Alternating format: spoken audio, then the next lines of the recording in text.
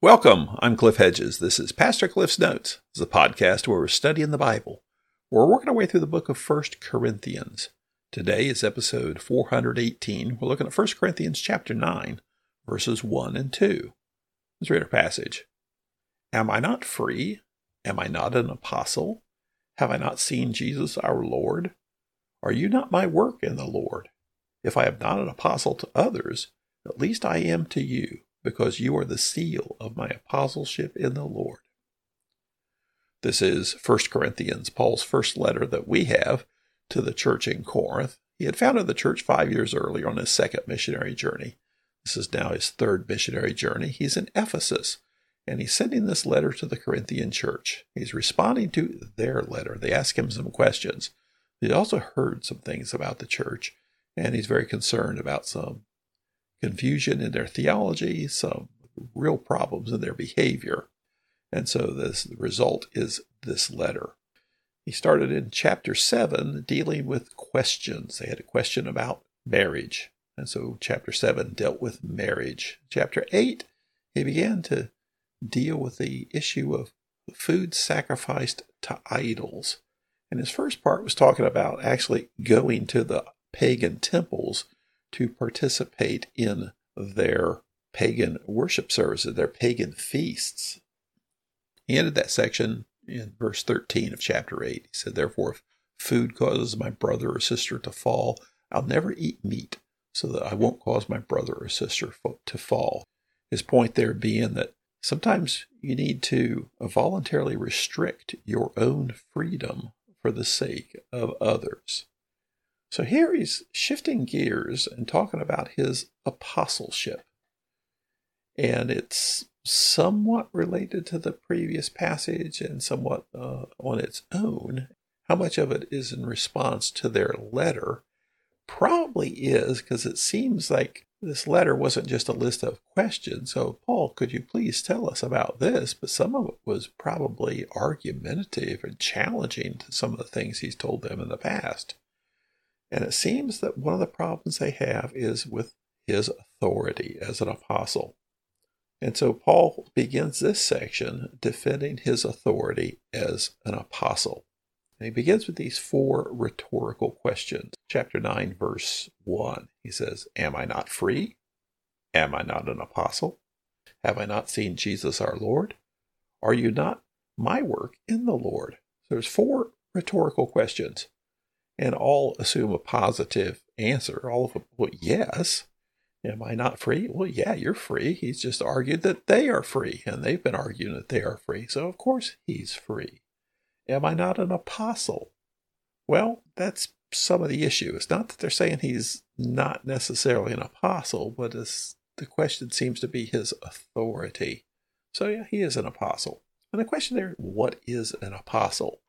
In some senses, in the usage, like in the book of Acts, Luke describes all of the people with Paul as apostles, not just Paul. Other times, it's a little different. It's referring to the apostles, the 12 that Jesus chose. Then Judas was lost. They replaced him with Matthias. We never saw him again. And then Paul as one of the apostles, those that Jesus chose himself to carry on his ministry. And so that's the sense that Paul seems to be using it here as an apostle.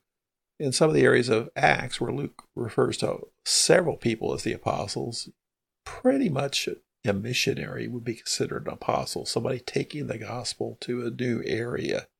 But in other respects, there is this idea of the apostles. And I think that's where Paul's going here, is with the apostles. And so who are the apostles? Those are the ones that Jesus chose and said, you are my apostles.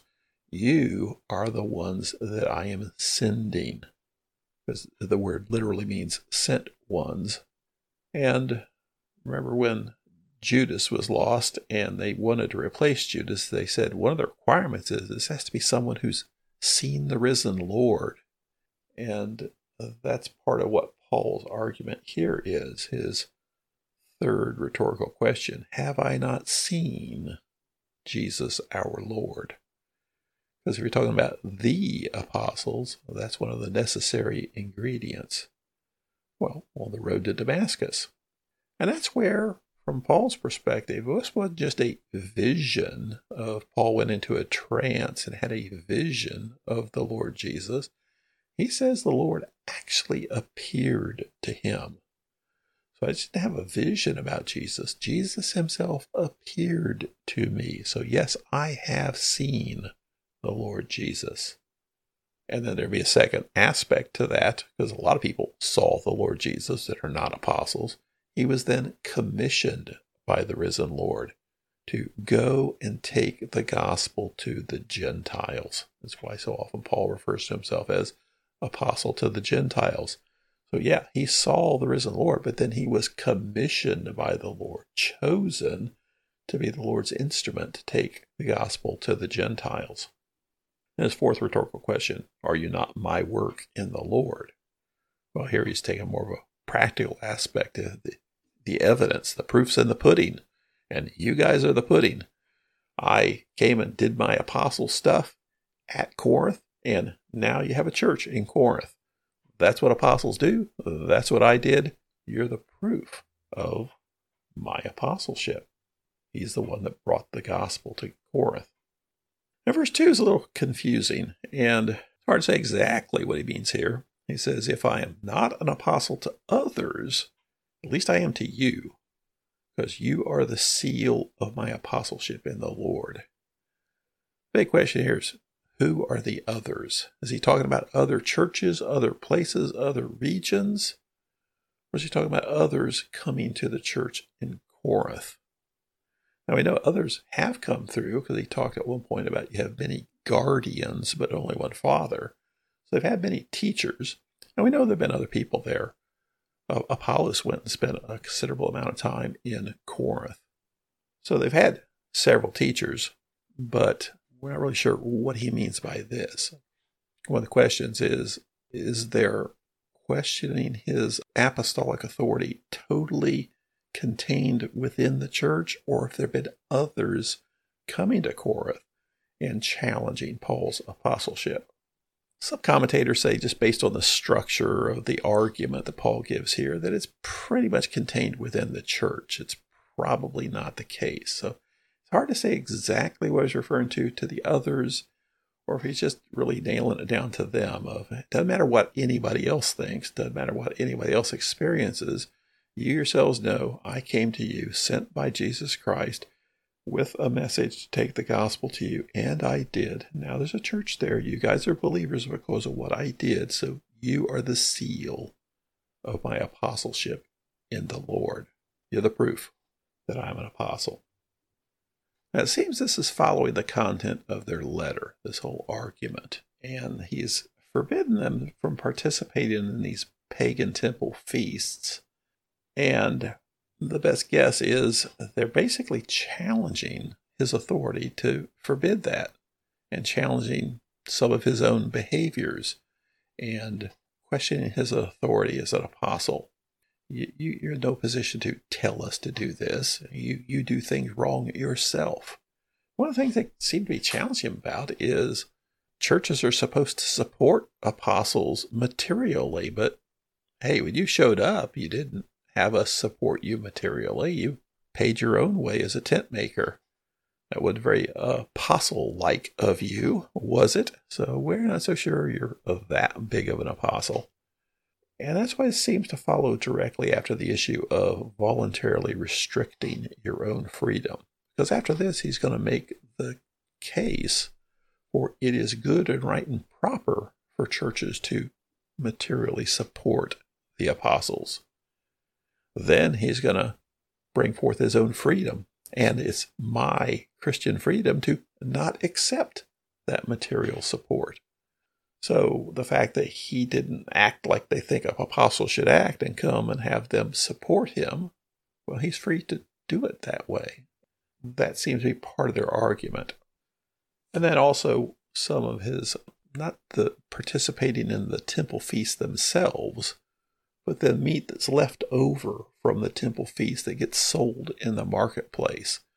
having to worry about where it came from. Is it okay to eat that, or is it contaminated? And Paul seemed to be okay with eating it if he was with Gentiles, and not okay eating it if he was with Jews. And I say, hey, you're a little double-faced there, two-faced. Well, what's going on there? So he's going to argue about that later on. So this section right here seems to fit with the whole point about meat sacrificed to idols, because that's something that they seem to be pushing back on of, I don't know you have the authority to tell us not to do that. And so he's defending his apostleship here. He's going to talk about his freedom as an apostle and his mission as an apostle. And so we're going to have a section now of this dealing with his authority as an apostle of Jesus Christ. Thanks for joining me. Join me again next time as we continue working through 1 Corinthians.